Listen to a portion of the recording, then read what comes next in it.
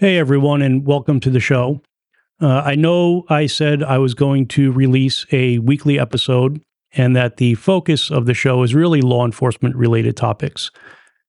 But the paramedic and educator in me wanted to come on here today to talk about a story that was all over the news yesterday. LeBron James's 18-year-old son suffered a serious medical event during a workout at USC. And I wanted to offer some of my insights and experience on the topic. Now, I've seen a lot of speculation online about the cause of his cardiac arrest. And I think it would be extremely negligent of me to even begin to make assumptions without more information regarding the underlying cause of his medical event. And honestly, to me, it really doesn't matter what caused it. What matters to me is talking about how to manage sudden cardiac arrest to improve survivability. Because whether his heart stopped beating from a congenital abnormality or a sudden impact to the chest wall or some other cause, at a layperson level of training, the initial management is the same, regardless of the underlying cause. So let's dive into this a little bit. The term cardiac arrest refers to when the heart stops beating. Once the heart stops beating, blood is no longer effectively being pumped throughout the body. And since blood transports oxygen, essential oxygen and nutrients are no longer being transported to the body cells, which is required to sustain life. Sudden cardiac arrest is a life-threatening medical condition that typically occurs with little to no warning signs. It is most often caused by a sudden disturbance of the heart's electrical conduction system. So the heart is comprised of two main systems, which work together to allow it to function. So there's the mechanical system, which is comprised of the heart muscle, the valves, and vessels. And then there's the electrical system, which is essentially, for lack of a better term, the wiring in the heart, where electrical impulses travel through the heart muscle and initiate contraction of the heart muscle to allow it to effectively work as a pump, so it can pump blood. And in a normal, healthy human heart, both of these systems are able to work effectively and symbiotically to pump blood throughout the body. Normally, the electrical impulses traveling through the heart follow a coordinated and predictable path to maintain a normal heartbeat. Now, if you're watching the video version of the show, you can see the EKG strip playing on the screen right now. The impulses, they're the same shape and size and at regular intervals, which is the sign of a normal, healthy electrical system. Most often, in the case of sudden cardiac arrest, the electrical conduction system in the heart is no longer working systematically, and the result is very chaotic and uncoordinated electrical activity spread throughout the heart cells. And because this activity is chaotic and uncoordinated, the heart muscle does not contract in a coordinated sequence that allows for the heart to effectively work as a pump. So again, if you're watching the video of the show, you can see the EKG strip on the screen, and you can see that the electrical activity being presented is extremely uncoordinated. And in fact, if we were able to see the heart muscle itself during this phase, it would appear as if it was quivering. So this rhythm is known as ventricular fibrillation. It is the most common dysrhythmia that results in sudden cardiac arrest. And it is incompatible with life and will result in death without rapid intervention. So the definitive treatment for ventricular fibrillation is defibrillation. Now, unfortunately, Hollywood doesn't do us any favors when playing out cardiac arrest scenarios on shows and movies. All right, it's usually not a scenario where we do CPR for 40 seconds and the person coughs and wakes up and we hug and all live happily ever after. Okay, in reality, it's much more complicated than that. Right? CPR is a very important part of resuscitation because it keeps the heart and the brain oxygenated for a period of time, but defibrillation is really the definitive treatment. So what is defibrillation? Well, oftentimes it's incorrectly described as jump starting the heart, like jump starting a dead car battery. All right. In reality, defibrillation is really resetting the electrical activity in the heart. The analogy that I like to use is think about the electrical wiring in your home. And let's say one day, all of a sudden, your lights start going on and off on their own, and appliances start turning on and off on their own, and your electrical outlets start sparking, and everything is just going haywire. So what do? You go downstairs to your electrical panel, you find your breakers, you turn off the main breaker, and you wait a couple seconds, and you turn it back on, and you hope that by resetting the electrical supply into your house, that everything is going to start to work normal again. Well, defibrillation attempts to take all of that chaotic electrical activity and shut it all off at the same time, in the hopes that by doing so, the heart's electrical conduction system will begin to work the way that it was designed to. Now, the other thing that we typically see in Hollywood is doctors or paramedics defibrillating a patient in flatline, which is known as asystole. So the analogy, or going back to my home analogy, that would be the equivalent of me turning off the breaker in my home, waiting a few seconds, and then turning it back on, hoping that I could reset a malfunctioning electrical system when there's a power outage. In all reality, I can turn that breaker on and off all day long, and that is not going to do anything to correct the problem because there's no electrical activity to begin with. Now, left untreated, ventricular fibrillation will eventually decline into flatline, and all of that chaotic, uncoordinated electrical activity will then cease to exist. Now, it is still possible to resuscitate someone who is in flatline, but it usually requires medications or other interventions to either stimulate electrical activity in the heart or treat the underlying cause. So, coronary artery disease is a significant risk factor and accounts for most cases of sudden cardiac arrest. But other things can cause it as well, especially in younger adults, such as congenital heart defects, changes in the heart structure from disease or infection, or a condition known as commotio cordis, which is usually seen in young athletes who play sports and sustain a sudden, forceful blow to the chest wall, which results in a disruption of the heart's electrical system at a very key moment. And the most well-known case of this in recent history was Damar Hamlin from the Buffalo Bills, who suffered sudden cardiac arrest on the football field during a live broadcast. Right? A lot of people incorrectly refer to these incidents as heart attacks. They're two different things. Okay, your coronary arteries supply oxygen-carrying blood to your heart muscle. A heart attack is when there's a blockage in one of those arteries, which prevents the flow of blood and delivery of oxygen to an area of the heart muscle. And when the heart muscle does not receive the oxygen that it needs to survive, the heart muscle will begin to die. Now, lack of oxygen to the heart muscle can make it irritable, and the death of heart muscle can affect its ability to pump effectively. So a heart attack can result in cardiac arrest, but a heart attack and sudden cardiac arrest, they are not the same thing. It's estimated that sudden cardiac arrest kills over 350,000 people a year in the United States.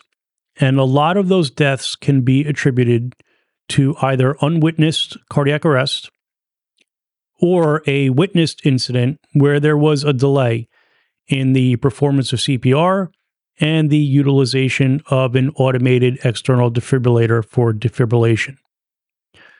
Studies show that approximately 74% of sudden cardiac arrest incidents occur in the home, where most people don't have defibrillators and have to wait on the arrival of emergency medical services.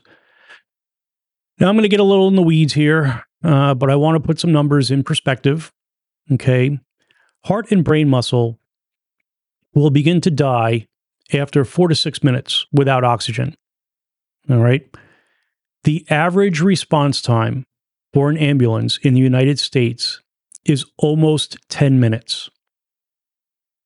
Generally, it's 7 minutes in urban areas, up to 12 minutes or more in rural areas. In fact, New York City recently released their annual response time report for 2022, which showed an average response time of 9 minutes and 30 seconds for fire and EMS to respond to life-threatening medical emergencies. Now, there is a caveat to these numbers that often goes unaccounted for when these response time numbers are collected and reported by agencies and municipalities. So, for example, when I work as a paramedic, I get dispatched to a call and acknowledge that call over the radio and that I am responding. And now the official response time clock has started, even though I might still be walking to my paramedic truck, where then I have to get in, I have to wait for the garage door to go up, pull out of the garage, and now start responding to the call on the street. Okay. Once I arrive on scene, I notify dispatch that I am on location. And now the official response time clock has stopped. But I still haven't made contact with the patient yet. I have to grab my gear, make my way into the location, and eventually make contact with the patient. So let's say the patient is on the 8th floor of the building. Now, if there's no elevators, it's going to take me some time to walk up those 8 flights of stairs.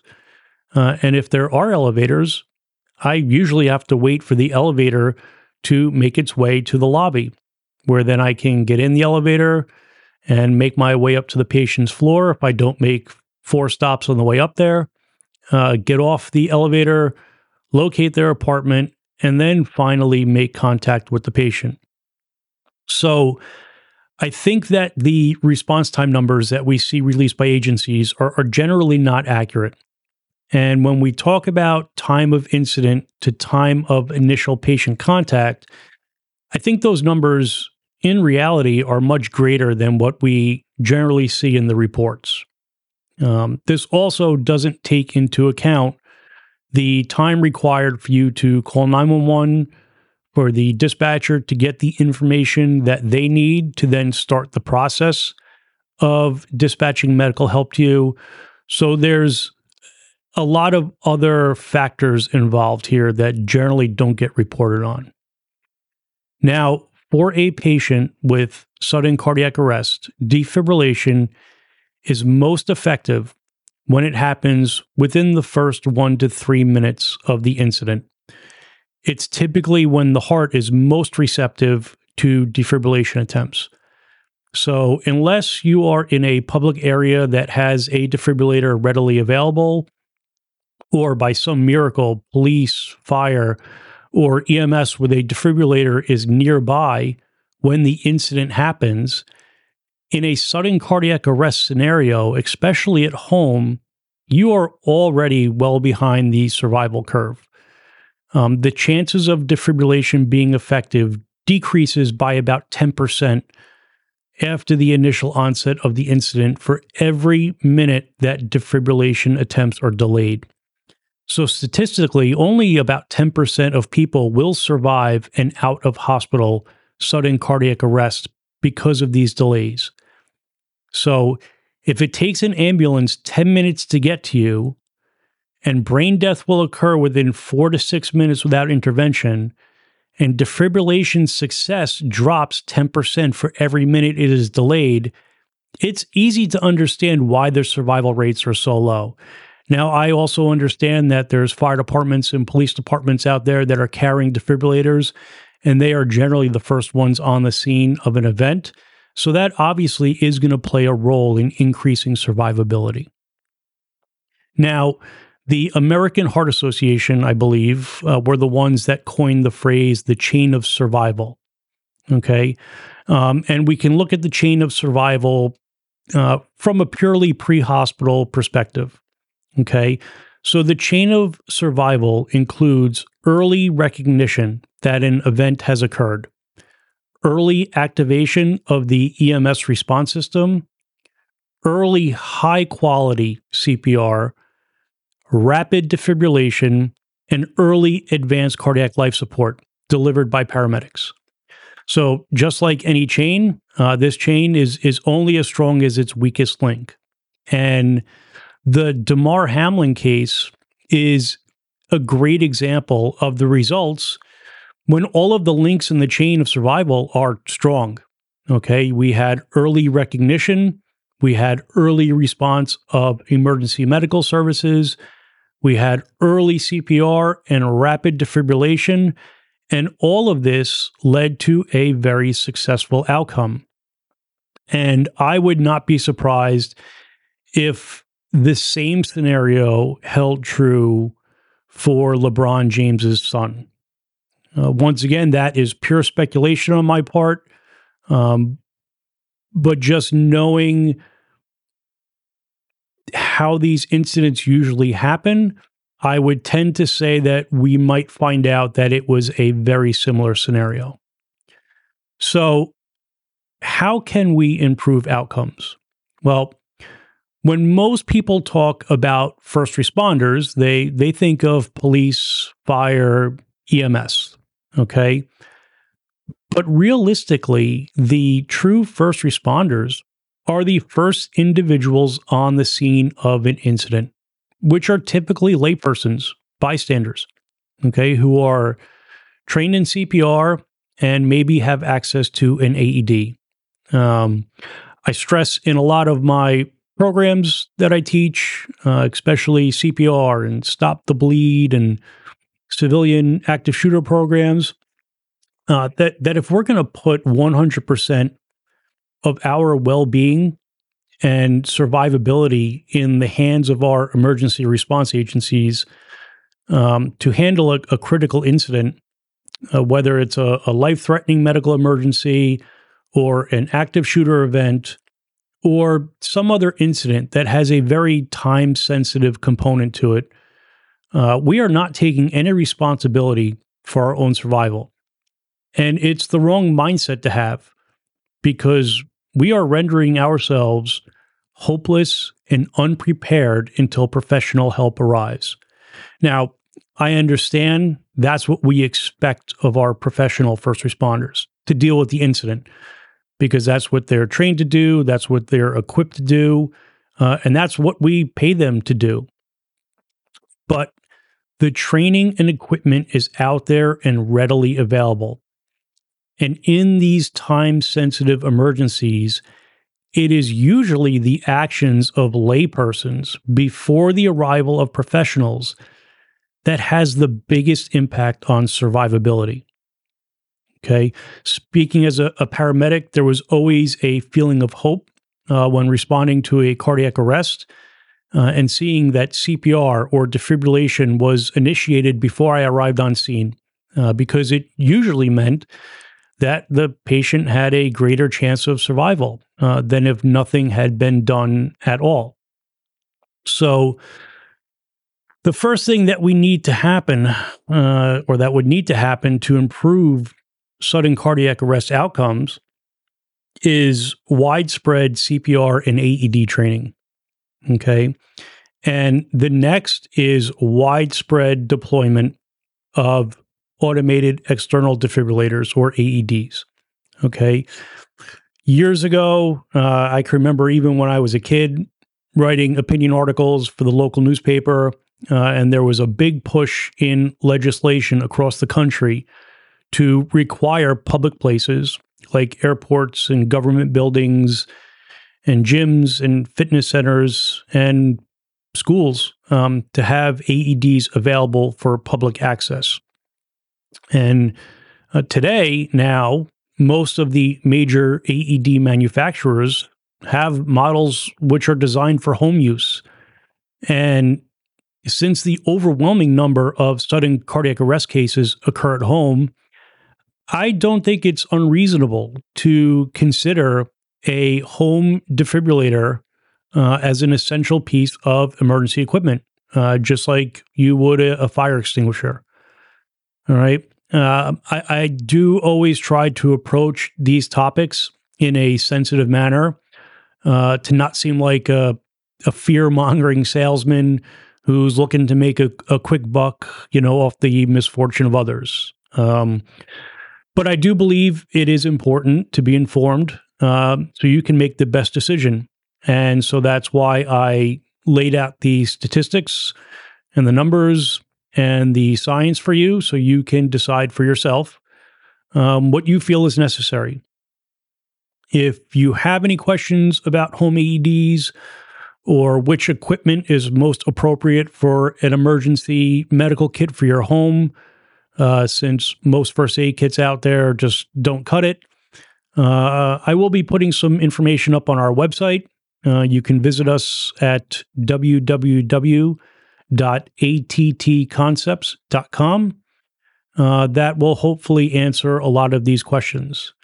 So please don't hesitate to reach out to us if you want more information or if you're looking to purchase an AED for your home or business. Okay? Until next time, stay well, and thanks for listening.